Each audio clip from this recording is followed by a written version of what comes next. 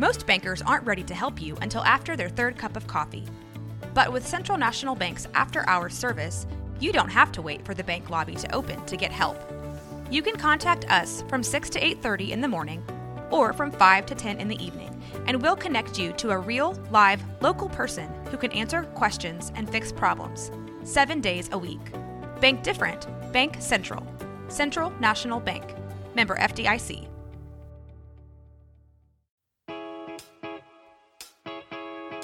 Hey, what's up, Blazer fans? Welcome to the Blazers Edge podcast. I am Tara Bowen-Biggs, joined as always by Blazers outsider Danny Marang. Hi, how's it going? Well, it's going pretty good. How about you? There was a big cornhole tournament at the roof of the Moda Center this weekend. Are you? Did you melt? Yeah, well, not as much as we probably could have because we got dusted in the first round. Oh, really? It was an early exit? Yeah, well, so it was pool play. We went 2-1 in our pool. And the first round, we played a team called Frodo Baggins. And one of the partners told his buddy that apparently that if they won, they would win season tickets and not a cooler and game tickets.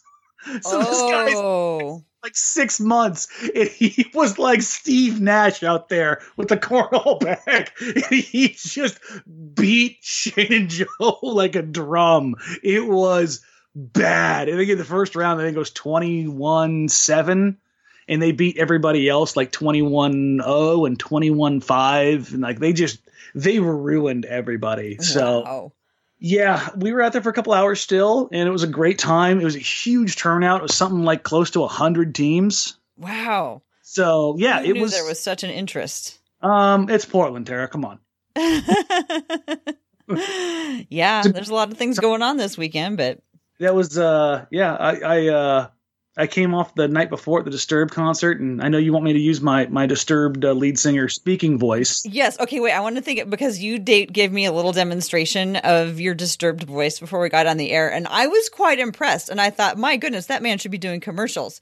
So let's see. What could I have you say? Why don't you do like a little bit of Blazer introduction, like, you know, like warm up by like introducing the first couple starters? See, the thing about this guy's voice, if you guys have ever listened to the band Disturbed, you've probably heard Down with the Sickness or something along those lines where he's got a loud, growly voice. But in between each and every one of these songs, he's telling everybody how much he doesn't care about what color they are, whether they're male or female, or how they identify. Or I'm trying to work my way into this voice right now. But he has this philosophical voice where he goes like this, and all of a sudden it becomes Damian Lillard for the Portland Trail Blazers. Number 0. But he has this staccato carry voice that just goes out and carries out over the crowd and brings you all in to love one another. And it's so crazy because he's this jacked version of Phil Collins and Goldberg from WWE. And he has this calming presence in between each song that makes you want to break something. And yeah, it was just a really unique weekend to like back in those two events together because I was at the Moda Center till midnight on Saturday night, and then back at Moda at 9 o'clock in the morning for cornhole, and it was just two vastly different crowds, I guess. Well, if you could work some of his voice into tonight's podcast, I would really appreciate that because it's a very interesting and different sounding thing. It's almost like we have a third guest with us tonight. I'll go to I think it's. I want to say his name's David Damian, something along those lines. Okay. But yeah, after we get done recording this, everybody listening, see if you can find an interview with the dude and hear his voice because it's incredible. All right. Well, speaking of Damian, let's talk about CJ McCollum, Damian's running mate for the next 5 years. That's locked in. All right. That's right. Transition. So just a week ago, CJ McCollum inked a $100 million extension with the Blazers, and it led to a lot of questions. It led to, much excitement because a lot of people are excited that Dame and CJ are locked in. But it also is kind of like the timing was, I guess it was like the moment they could first start negotiating it, but did they really need to do it right away? What does it mean for Anthony Simons if he's going to be playing the two? Just a lot of questions. So I kind of wanted to start with, Why do you think the Blazers went to do this right away to lock down CJ with this extension? All right, so as I alluded to with the post that I did with Dave Deckard earlier in the week after it happened, I think it was equal parts fear and trust and or loyalty. And I'll start with the fear part of it. I think that 2015 still weighs heavily on their mind, and any player worth their weight at all, they just want to take care of. It magnifies because he's Damian Lillard's running mate. He's now the second longest tenured Blazer behind Dame. And I think that kind of spooks them in a sense, because replicating the success going into 2016 with that team, let's be honest, that's not happening again. Replicating the success of 2016? What are you talking about? The projected win total being 27.5 and coming out way ahead of that. Okay. Thank you. So Luke basically there's been a lot of talk about 2016. No, the team, not free agency, not that stuff. Okay, but I'm talking about clarifying the overall success. Okay, letting or reshuffling your roster so that 3 of your 5 starters are gone, 4 really, because CJ wasn't a starter until Wes went down. I mean, those are situations like you're not going to find another situation to come along like that. Like, as much as I love Dame, putting that burden on him is just unexplainable. So I think that they wanted to lock in a very good player for the rest of his career, basically. I mean, as far as, the productive part of his career, where he's going to be a consistent starter. The other part of it is trust and loyalty, because the Blazers have in the past, particularly with Damian Lillard in his era, they get this stuff done early and on time. It's always announced on the day. I mean, when free agency opened this year, Dame's deal was one of the first things announced. That Neil was in Oakland with him to have the paperwork done for his Supermax.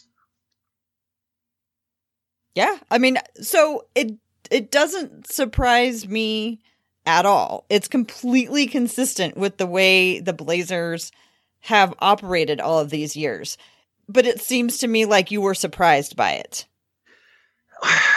There's what actions are and what the messaging has been. And the actions have been exactly what you stated. The messaging has been we want to maintain flexibility, but also take care of our guys and have continuity and all these things. Also, you alluded to a little bit, Anthony Simons. Typically, when you've got a young, upcoming guy that you're really, really excited about, you're trying to clear the way for him, not lock in his competition for 5 more years. Well, okay, so I have a couple thoughts on that. So, and it goes back to locking CJ into a specific amount. And I don't know that we know exactly. We know that it's a total of $100 million, but over 3 years, but we don't know how that is being broken out. I mean, it could be about 33, but it could also, start high and go low. They could have front-loaded it, but I don't think they would have done that, particularly that far down the line. But whatever it is, it's a set amount, which to me seems like for teams, like if the Blazers were going to trade him, having it be a set amount seems like it would be enticing to other teams because they know exactly what they're getting into. They know exactly how much longer he is signed for. They don't have to worry so much about getting him in the last year. I don't know. So tell me why that's not a good theory. Okay, for the flexibility aspect, most teams, when they're looking at a player like trading of CJ's caliber, and let's put CJ in the Eastern Conference, he's probably a 1 or 2 time All-Star. Last year he had D'Angelo Russell. I think it's very simple to see CJ McCollum in that instance being an All-Star, right? So he's legitimately right on the cusp, and he just happens to play in an era that's just loaded with guards. But he's still a very good player. But if you're talking about trading him or trading for him, you're going to have these discussions of whether or not he wants to commit, right? And these things happen in the background that whether people do or don't know about. When these deals get made, these talks take place. I mean, that happens. That way they know what they're getting themselves into. And with that, not having CJ locked into that makes a team locks them into what that is financially. And teams a lot of times don't want that. They want to have the flexibility to negotiate those things. Let's say the worst thing happens. Let's say that a team is looking to trade for CJ. And they traded for CJ before he signed this deal, right? And it was a team that, like, let's take the Thunder, or same kind of scenario. They play 1 year with him. Everything looks like it's going to go great. Let's say a Kevin Durant type situation happens. He bolts it. Somebody blows an Achilles. Now, or perfect example, the Wizards. Look at Bradley Beal right now. Do you think a team wants to trade for him knowing that he's locked in for all of these years? Or if the Wizards want to lock him in for all of these years, knowing in reality that John Wall may never, ever be what he was before? That flexibility matters, particularly at the age 27, 28, 29 years before they get into the 30s. I look at it differently. I think you're looking at it in a real black and white way. And I think that there's a lot more. I would guess that there's a range of attitudes that teams have about this type of a situation. And just because some teams wouldn't want somebody knowing that, I also think it's a better deal than the John Wall contract. Well, yeah. I wasn't trying to compare him to John Wall. Even looking 5 years out in the future. But I mean, I think you're probably right. There are teams who are like, no, we want flexibility, but I don't see why there couldn't be other teams who want the knowing of what it is they're dealing with. That want that locked in, sure. But the wider market is going to appeal to the appeal for the wider market is going to be the flexibility. Because it's not like CJ's heading into his lame duck year. Like he's got 2 years left. He's got this year and next. So it was a little bit striking to me that they got it done so early. So I guess one question is, because we've already talked about the fact that the Blazers do these things right away. They do them at the first moment that they can do them. So even though it seemed surprising, it's also at the same time not a surprise. But I want to understand how things would be different if the Blazers had waited another year until they started talking about this with CJ. Wait, I'm sorry, I couldn't hear the last part of that. So how would things be different if the Blazers had waited to go into this negotiation and work on this extension with CJ? Because they did it at the first possible moment. What if they had waited a while? Now, the flip side of this, obviously, the negatives of what you're talking about here is that they could have risked pissing CJ off. Mm-hmm. That's certainly a possibility. But I think at this point in time, and this is where, like, when you talk about the black and white part of it, this is where, in my head, and this is again me speaking as if I were GM, and I know you can't operate in black and white, but I think there's a level of players that have the necessity to get these deals done with, and those are top 10, top 15 players in the league. That's it. If I was running a team, that's the level that I would operate on. I would try to take care of my guys as best as possible, but particularly when it comes to players at when they're signing a contract at 27, 28, 29, that's going to put them into their early mid 30s, where you typically see a pretty significant drop off. We're seeing it in Westbrook, we're seeing it in Chris Paul, we're seeing it in a lot of guys. That you have to do some risk assessment, and people can talk about how CJ's game will age well. That's fine. I don't necessarily disagree, but at the same time, I think you have to be careful when you commit to those guys so far out, because now you start setting a precedent. And I think we saw some of that precedent already set when they gave Harkless the money, when they gave Turner the money, when they gave Leonard the money, when they gave Allen Crabbe the money, because again, a little bit of that fear kind of seeps in. Like of taking care of guys and whether or not you're a organization that doesn't look after its players. And it's a dicey path that you have to walk between doing what's best for the now, the present, the as far as like the being competitive and taking care of guys and knowing what's coming down the road. Yeah. So here's the thing. One of the how I've always said that I believe Damian Lillard 100,000% when he says that he's going to stay in Portland. And I believe that if Damian ever leaves Portland, it's because we screwed up. Yeah, no, I'm 100%. And keeping CJ and making Damian Lillard happy in that way also seems like there's a real premium on that. That seems like another part of the reason that they did that. Yes, and if that's like the real key with it, I'm not thrilled about it, but I get it. I do. But at the same time, if you're the GM, if you're the president, if you're the owner of the team, you got to be careful walking that bridge for Dame. And I'm going to get somebody really mad at me right now. Yeah, me. As much as I love Damian Lillard, I think, and you have to take the input from the star guy when they're a legit star. But I don't think you can let stars dictate those terms unless they're a top 5, absolute no doubt. You have this guy on your team, you're a title contender type guy. And again, that's me operating as a GM, black and white guy. We're talking LeBron, we're talking Giannis, we're talking Kawhi. Steph. That's the line. Like, it's got to be one of those guys where you're like, okay, we have this guy on our team.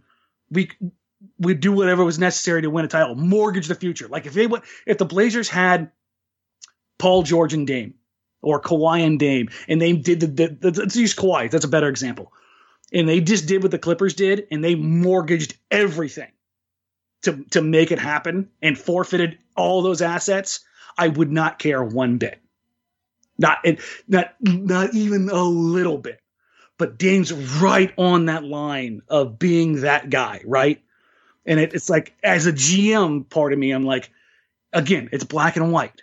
And I know it doesn't operate that way. But in my head, that's when I'm drawing those lines. That's how I look at it. Right.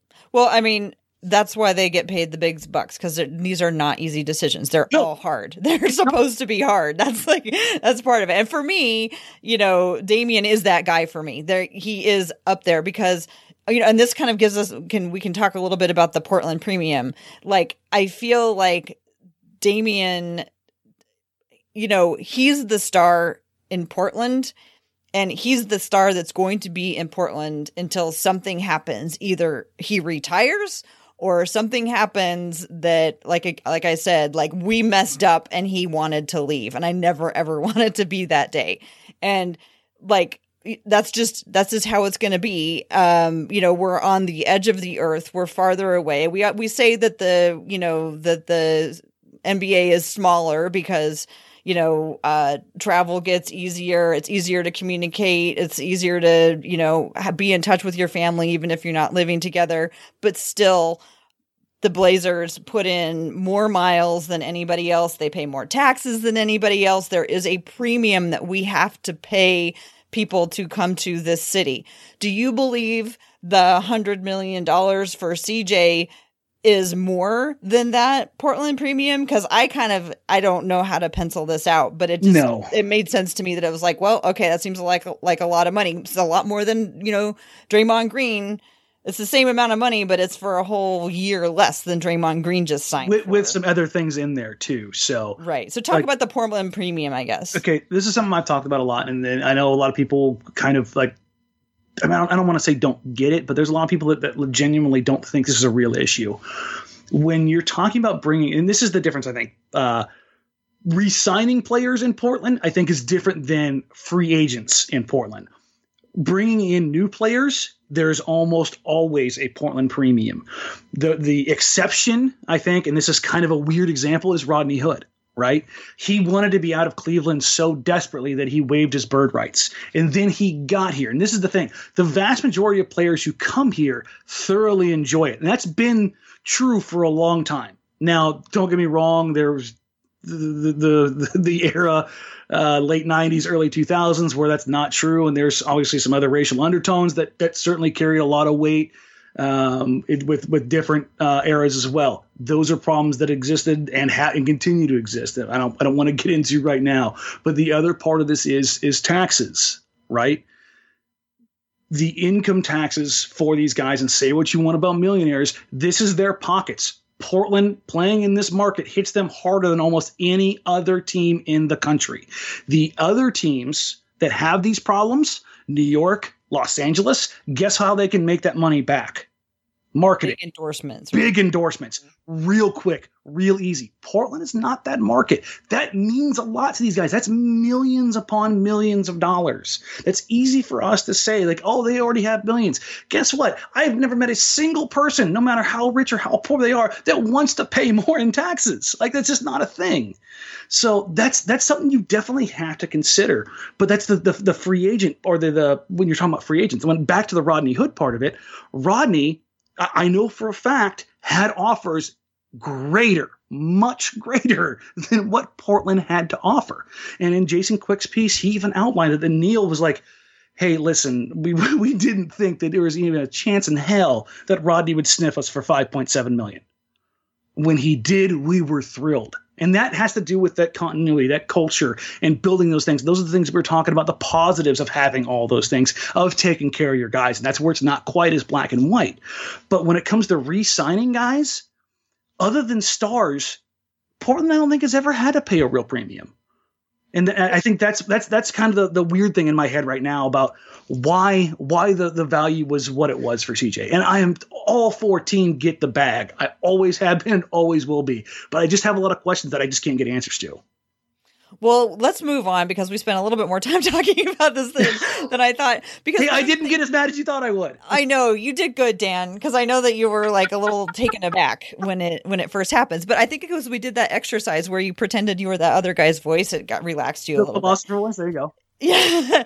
But one of the things I do want to talk about is like the basketball implications of 5 more years of Dame and CJ together and how we're gonna measure these guys' individual impacts. I want to have a whole nother discussion later about how you how you judge duos, in the league. But for tonight, I'm really curious about like, how are we going to be able to tell how much value, CJ brings to the team? What are some of the ways that you would measure if, let's say, he was living up to, or if we set the baseline and go, okay, this is what the baseline is. We expect that he's going to do at least this. What are some of your thoughts about, CJ as a contributor to the team for the next 5 years? Okay. So I'm going to preface this by saying there's something I've been working on for a couple of weeks and I'm still not ready to put out there, but I'll give the kind of the gist of it.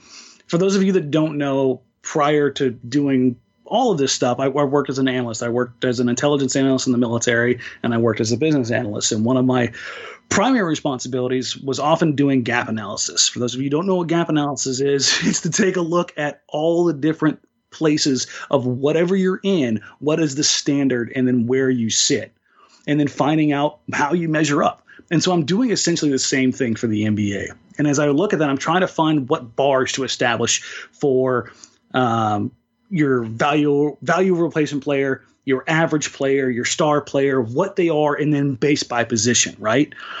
And so I think when you look at that, you have to, and this is again, this is my mind being the black and white, right?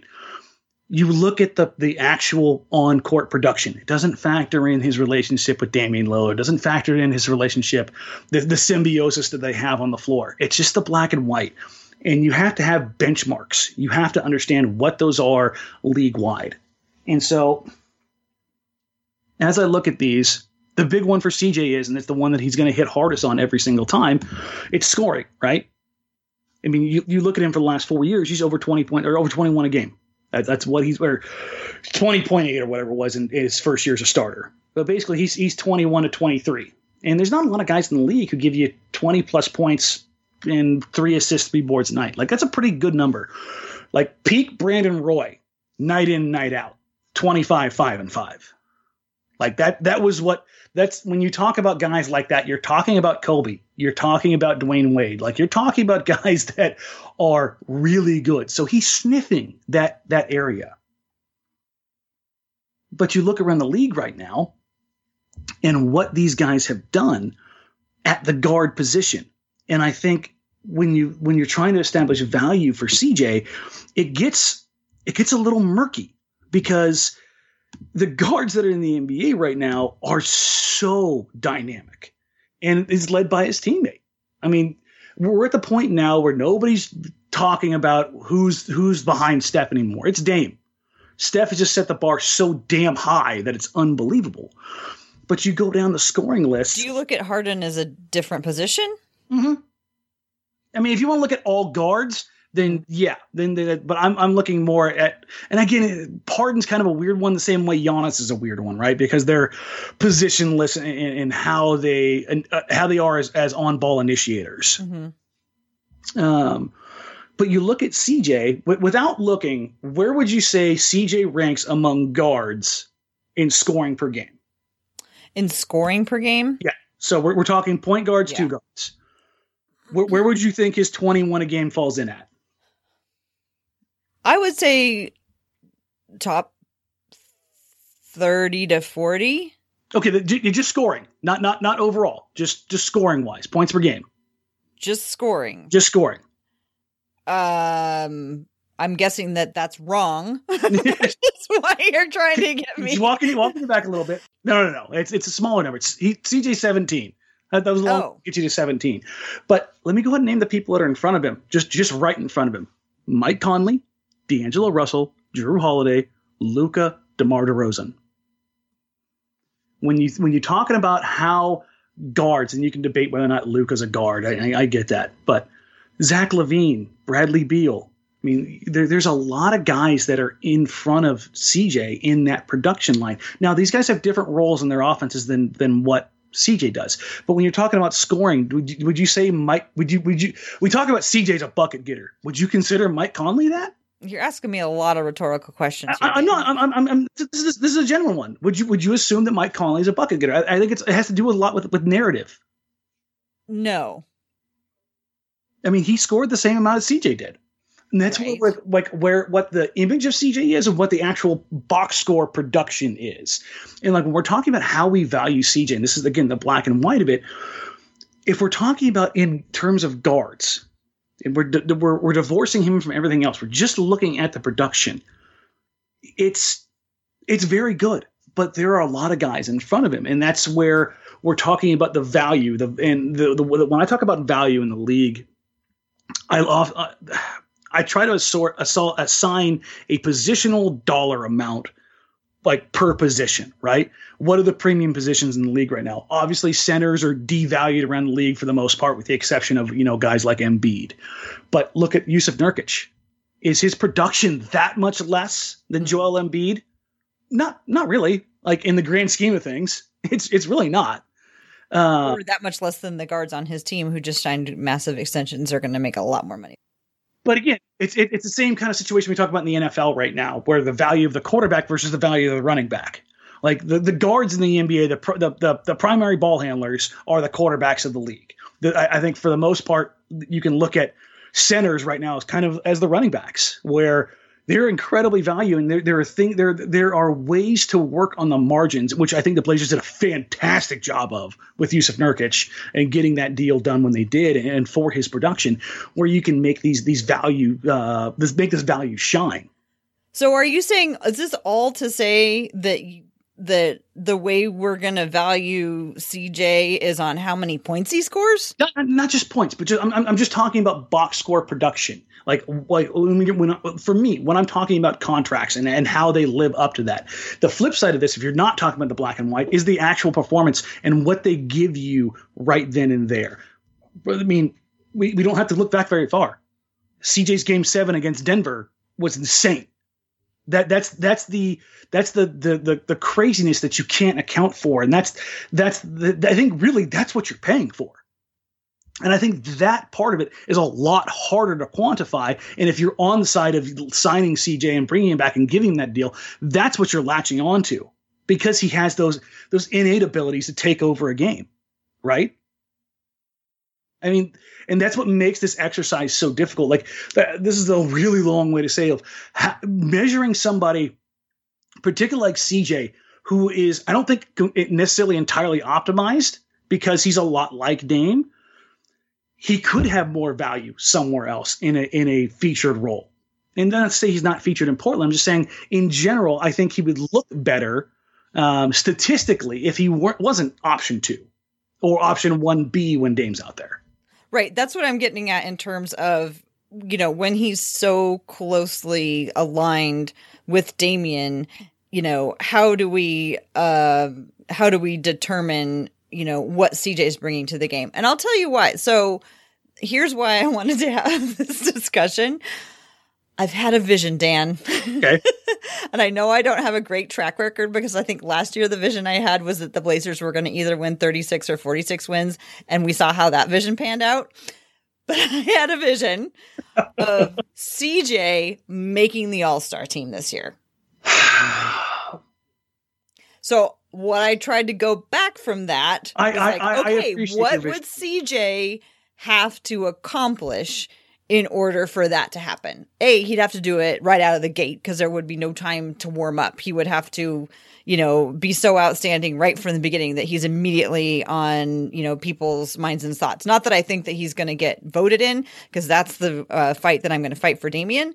But for him to get appointed or placed on an all-star team, what does he have to do considering the other, guards in the West? Okay, so typically with guys like CJ, who are later in their career, who've kind of sniffed around it, you have to have a snub season and then really do something. I don't think he had a snub season. He needs to have a snub season first. Yeah. 2 years from now. And the problem is, what just happened to the West, Tara? Who just came out here? Like, you added more guys to the West.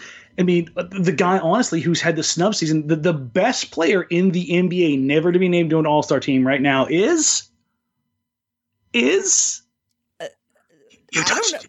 Jazz. Oh, for God's sake. Are we going to talk Donovan Mitchell? No, Mike Conley. Oh, Mike Conley. Oh, okay. He's had snub seasons. You got to stop with the rhetorical questions because I'm not getting any of them tonight. I feel like I'm in school and we're done with that. But Conley's that guy. Like, if anybody... Okay. So, if you want to set the table, though, the Blazers are coming off the Western Conference Finals. They made all these changes that everybody's celebrating, everybody's really excited about.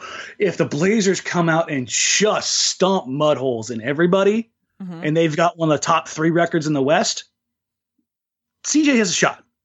Because somebody's going to have to, and it's not going to be anybody else in that starting lineup. Yeah.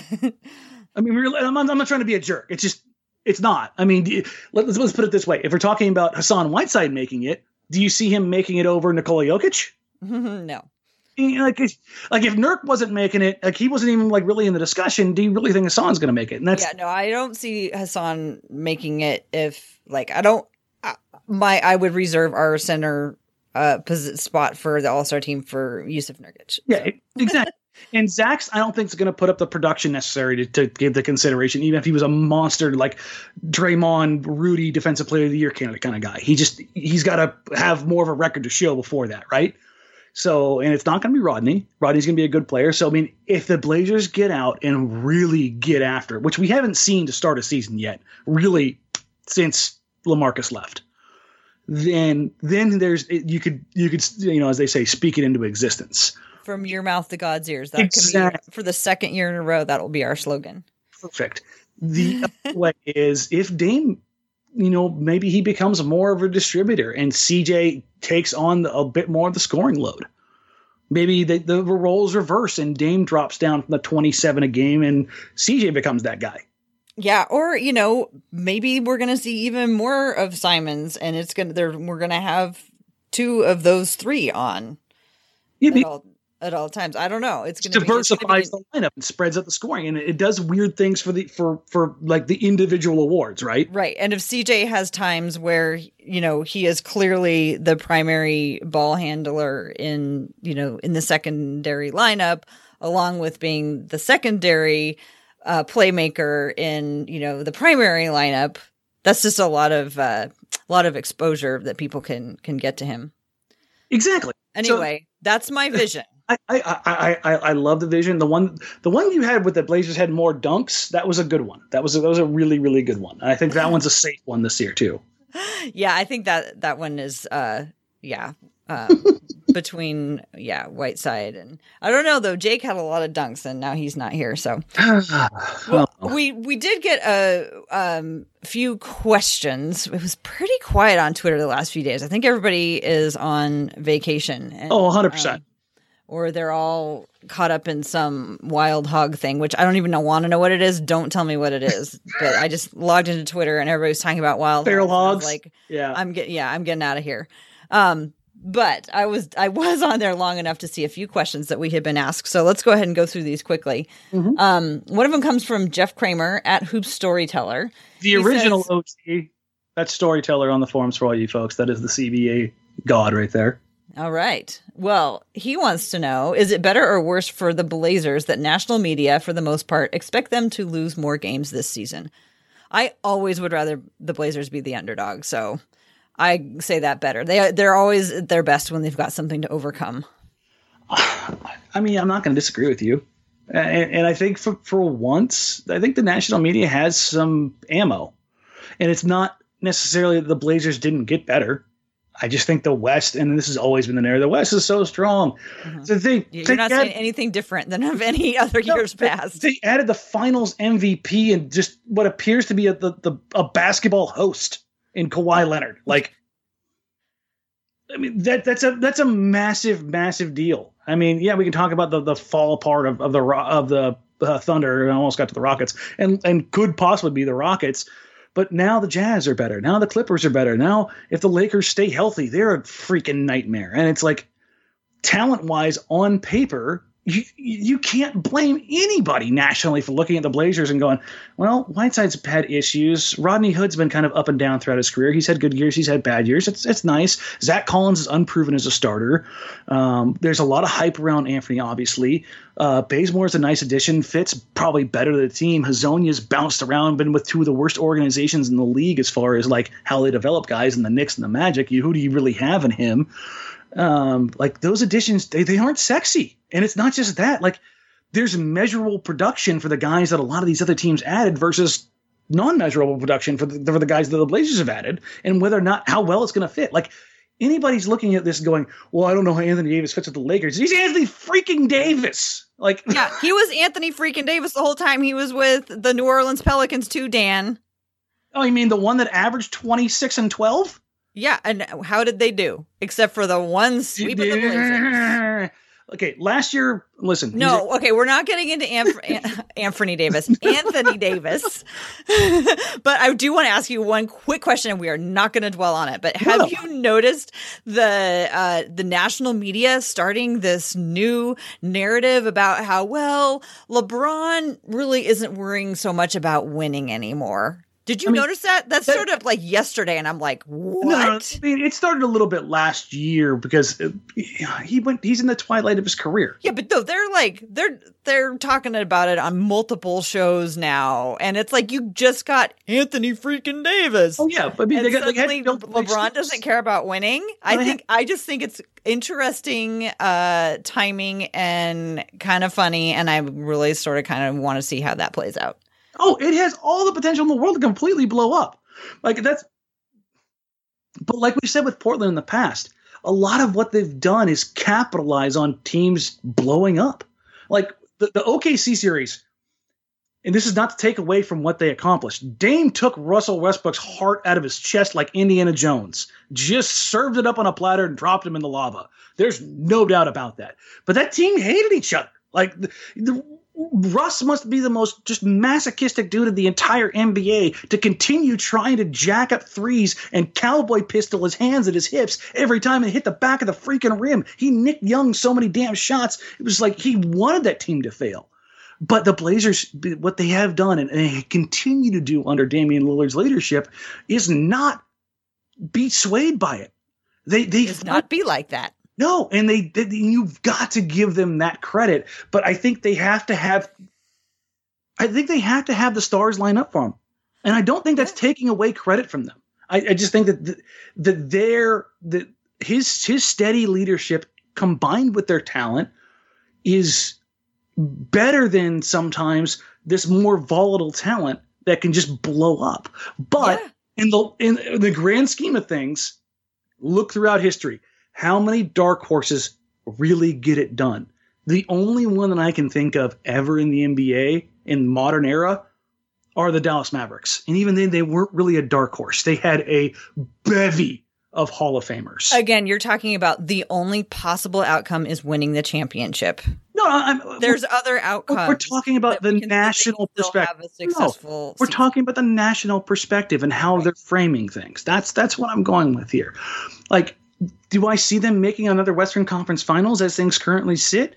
No, I don't. But the big thing here is the roster is not set. And this is, listen, I don't make a lot of big bets, but when I do, they usually pay out. If you want to make a big bet, the Blazers make a massive move at the trade deadline. Wink, wink, nudge, nudge. Barely say it. They are going to make a move, okay? I can't wait till the season starts. Okay, a couple more questions. We're going to move on.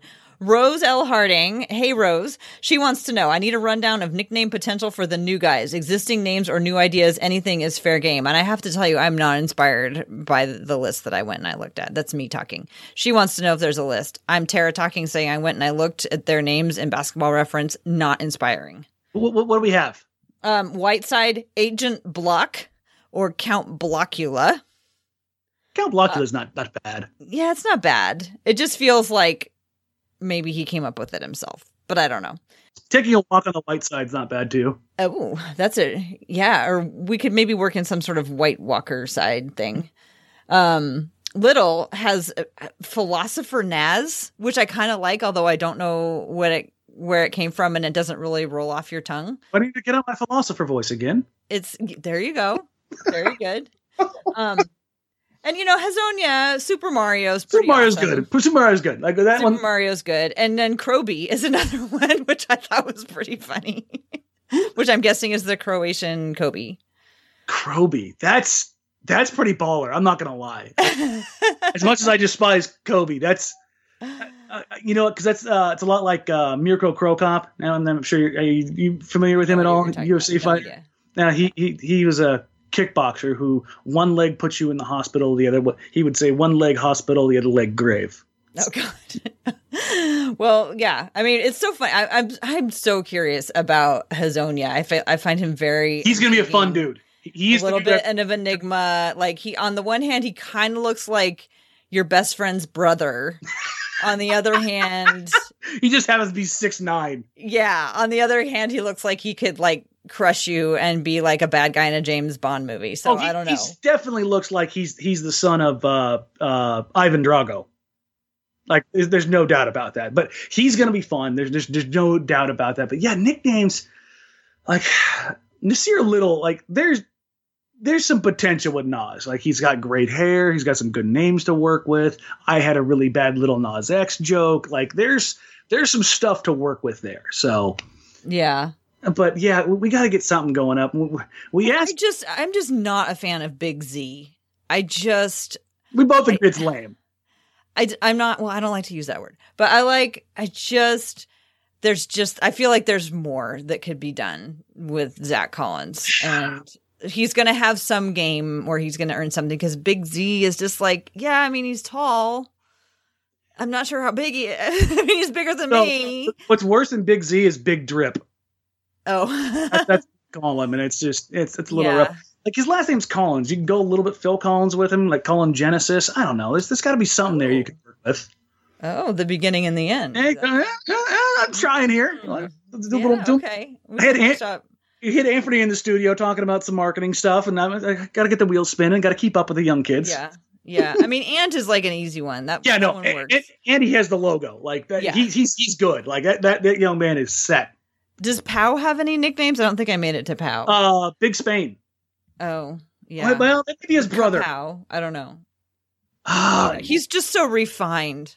I just call him Opera Man. That works. Yeah, Opera Man, like the old Adam Sandler character. They do call him Kung Pao, and the Basketball Reference also has Meal Ticket. I don't know.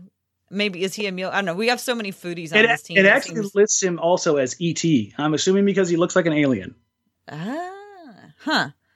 I wonder where that comes from. Interesting. But yeah, there's certainly some potential to work with here. Yeah. We'll be on the lookout for good ones. Send your best nicknames in the comments, guys. Yes, that would be great. Okay, well, last question is all-time favorite vacation. Well, I mean, this one's easy for me. You better say Puerto Vallarta a month ago, where I got engagement vacation, or you'll be in big trouble. I'm not even that. Like, it was a phenomenal time. Like, my favorite place on the planet is the Amalfi Coast in Italy, but like Puerto Vallarta is going to hold a special place in my heart forever. We've decided that next year Next summer, that's where we're going to be. We'll be in Italy. So whether or not we get legally, married and hitched there, or we do it in a courthouse here, that's where we'll be next summer. And that may be the spot that takes the second spot. I tell you, Jake Lehman and his wife are on a beautiful trip in Greece, according to their Instagram feeds. They are living it up on the Greek coast. Yeah, having an awesome time on their honeymoon. This time of year, there's no better place on the planet than the Mediterranean coast. It is just to die for. What about you? Okay, my all-time favorite vacation. My honeymoon was pretty freaking awesome because it was 6 weeks driving around the Southwest, camping down in like Arches and Zion and all those campgrounds and everything. That's a badass trip. And it also happened to coincide with the Blazers 91 run up to the finals. Oh. And the first round of it was against Phoenix, and we were in Utah. And so we got to sit and we like timed our stuff so that we could go to like the bars and watch the games, and then go camping in between games. So as one does. That was a super fun vacation. At the end of it, like when the Blazers finally lost, we were like, it's time to go home. We was like an open-ended thing. Quiet drive home, just nobody talking. We were like, they need us. We need to get back to our team. They need us. That was the awesome vacation. I can dig that. Okay, we got one more last thing to talk about, and that just came out. You were pretty hot under the collar to talk about it before we got on. Yeah, because it's stupid. And that's the debating the all-decade team, which NBA.com just put out. So why don't you go ahead and give us your thoughts? You got to keep them, I'll go short. Okay, the first team you can't question. You and I think, are in agreement on this. First all-decade team for the 2010s, Steph, Harden, Braun, KD, Kawhi. Right, and to clarify, this is for the decade that just and it just includes the 2009 to 2019. That's the year that just ended. Yep. So I don't think anybody's complaining about that, right? Steph, handful of rings. Harden, James, GOAT. KD, handful of rings, MVPs. Kawhi, 2 finals MVPs, 2 titles, 2 different teams, and a complete freak of nature, right? I think that's. I mean, if there was any, I think that you could debate, it would be Kawhi, just because he missed a season in there, and the whole thing was weird with the separation with Spurs and everything. But like in terms of just like how good he's been, yeah. Mm-hmm. Second team, the all I hate everybody team. This is the all just like most annoying team of the decade. CP3, Russ, AD, Blake, Melo. Yeah, and on that team, like Blake is the least annoying of them. that says something right there. Yeah, bless his heart. I'm sure they're all wonderful people. I mean, are we sure? So Chris Paul and Russell Westbrook, yeah, together with Anthony Davis, Blake Griffin, and then Carmelo. So this still has Carmelo as an all-decade player. Which I'm not really going to argue, because by statistical production and everything, all-NBA, all-stars, all that stuff, he was still relevant until 2 years ago, right? Yeah.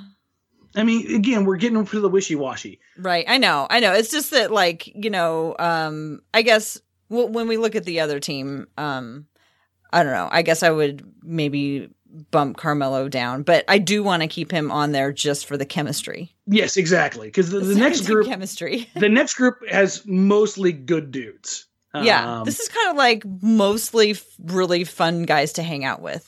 Or at least some fun guys. Yeah, there's definitely one on here that's yeah. D Wade, Kobe, PG. LaMarcus Aldridge, for all of you people out there who want to hate on him, reminder, over the last 10 years, he's made 7 All-Star teams and 5 All-NBA teams while averaging 21 and 9. Stop it. And Giannis, kind of hard to keep an MVP off the list. Like, his production has been limited in that run, but his production during that run has been otherworldly. This is where I think things get a little bit weird and where I got a little bit pissed off. Kobe being on this team, considering the last time he was relevant was 6 years ago, when the Blazers finished his season for him. Yeah, I mean, like, I'm never ever going to forget and not bring up the fact that Kobe retired after he played the Blazers. He saw Damian Lillard, and the next day he retired. I'm done. The other part of this is, speaking of Damian Lillard, by nearly every statistical measure, Dame beats out Kobe in every single metric. In their production for this decade. Yes, how he was left off this team. Like, if you want to talk about Kobe as the all 2000s team or in a top 25 debate, and yes, I don't have Kobe in my top 10. There, I said it. Sure, cool, great, grand, awesome. And this may be me being a little bit of a homer, but also there's a lot of numbers to back up Dame. I genuinely think Dame should have had an opportunity to be on this list.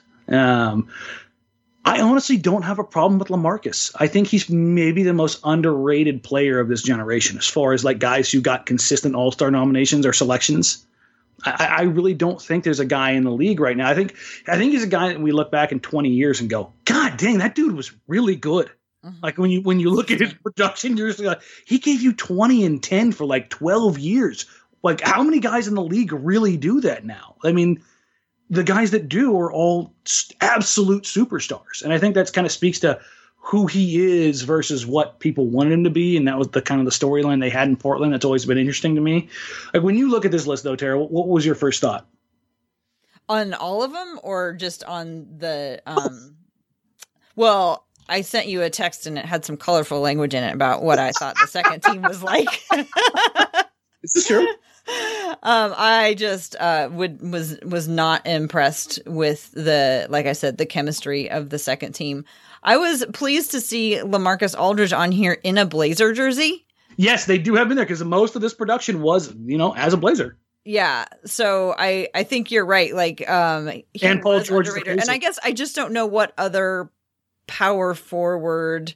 I mean, I don't know. Has Paul Millsap been that good? Could they have put him in there? I don't think they could have put him in there because even when like his best years, like statistically, they just don't stack up. I just don't know that this was really the decade for power forwards. Because they were either it was, but it was a different kind of guy. It was Blake, it was Melo, it was AD. KD really was a four. Yeah. I mean, the guys who are sort of slotted in as power forwards and Draymond really play other. Oh yeah, Draymond isn't on there. Yeah, that's Defensive Player of the Year, All NBA, 3 titles. Like, yeah, I might put him in over LaMarcus, I guess. Yeah, I mean, I don't think you would have anybody saying that's crazy. Like, I think that's a argument. I think you could do the same for Clay. I would put Dame above Clay. But I mean, if you were going to knock guys off, I think those are the 3 guys that you look at. Who would you knock off? Hard to knock off Wade because this decade was the big 3 era of the Heat. Yeah.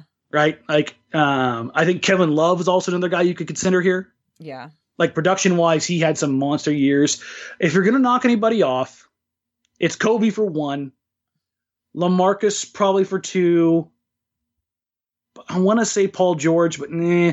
And as much as I hate Russ, his production is out of this world. Yeah. And you can't knock anybody off the first team. So it is tough, but I think Dame over Kobe is the one that I have the most. Mm-hmm. Yeah. Well, it's a fun debate to think about. Yeah. Who you would take off and who you might put on, because now I'm thinking Klay Thompson probably should be on there, as well. Like you said. But I'm wondering which were Chris Paul's best years. Were his best years really before 2000? No, I guess he's got Lob 11. City Clippers was pretty good. Yeah. I mean, his so crabby. I just feel like you should, for like being so crabby, you should get some sort of demotion. Yeah, no, trust me, I completely get it. But I mean, his numbers, 18, 10, and 5. And we talk about guys that are efficient. Like, he shot from 2009 to 2019. He had 2 seasons where he was sub 37% from 3. And this year is the only year that I think he shot below 47% from the field. And he's like an 88% free throw shooter. Like, and he's just with a frown on his face every shot. And he was top 3 or 4 in the league in assists every year. And he was top in the league for 4 of those years, and he was top in the league in steals for 5 of those years. So, like, hard to knock him off that list. Yeah. But Clay's so cool, and he signs toasters, so he should get some credit for that. All right, with that, let's go ahead and wrap it up. What do you have coming up, Dan? I have one that's going to make you happy and should make everybody happy. Obviously, we this past week we had Sean Hyken on. Before that, we had Anthony Simons. It's August, so we're booking guests because people are around and there's a little bit more free time. So with that in mind, we have the illustrious, the amazing, the wonderful Amara Baptist, the social media coordinator for the Portland Trailblazers, will be on the show on Thursday night to tell me how awful my tweets are and how great Joe's are, I'm certain. But we're having Amara to come in and talk about all the things they do, what makes them great. I mean, the Blazers social media, whether it was Chris Koivisto, whether it was Cody, whether it's Amara, they've had three of the absolute best people come in and run that account. And that's insane when you really think about it. Like, you look around the league at how many teams are bad at doing this, and for the Blazers to have the consistency and to bring in incredibly high caliber people like Amara is awesome. We'll talk a lot about everything that kind of goes into that package. Right. It's another of those, refrain that we keep hearing about the people that they bring in and the way that they treat people. And, we talk about that with the players again. That's why I think that's a big part of why CJ want to stay, because he knows he's going to get treated right. Yeah. I mean, he could want to finish out his career on the East Coast with some team or something like that. But I think part of being with the Blazers is like, it's not only it's the known that the organization isn't a complete disaster piece. Like, there's not a lot of there's probably 8 to 10 organizations in the league that you can say aren't a complete just clown show within the last 2 or 3 years. Like, every organization. I think it's safe to say that some of them have had their moments, but that's pretty broad brush to 20 franchises with. Realistically, in the last decade? I mean, we're not that far removed from Donald Sterling at the Clippers. Mm-hmm. Look at the circus the Lakers were last year with Magic just bailing, in the middle before they played the Blazers. Again, the Blazers. The common theme is that everybody looks at the Blazers and goes, darn, there is a well-run organization. Why can't mine be like that? And then they go off in a huff. I mean, everybody talks about, what the worst in the league are. You look at the Knicks, you look at the Suns, organizations like that. But when and the Pelicans are getting all this positive press, but for years they were looked at as a disaster. Same with Orlando. I mean, you just go around the league and it's very easy to go. You look at Portland, the worst thing they've done is sign some bad deals. Mm-hmm. Like, there's been the worst thing they've done is pay people a lot of money. Like, when you really think about the grand scheme of things as a player, you're probably like, a little bit of rain, extra money. It's not all that bad. Yeah. Okay, we really do have to wrap it up this time. I don't have a lot going on. I just got back from vacation, just trying to get my feet out from under me. I've got some guests coming up for Women's Hoops and Talks over the next few weeks. If you want to subscribe to the Blazers Edge podcast, you can do so on Apple Podcasts or wherever you get your podcast. You will get 2 podcasts a week for most of the weeks in the summer. The weekly podcast and Women's Hoops and Talks. So go ahead and subscribe to that. You can follow Blazers Edge on Twitter at Blazers Edge.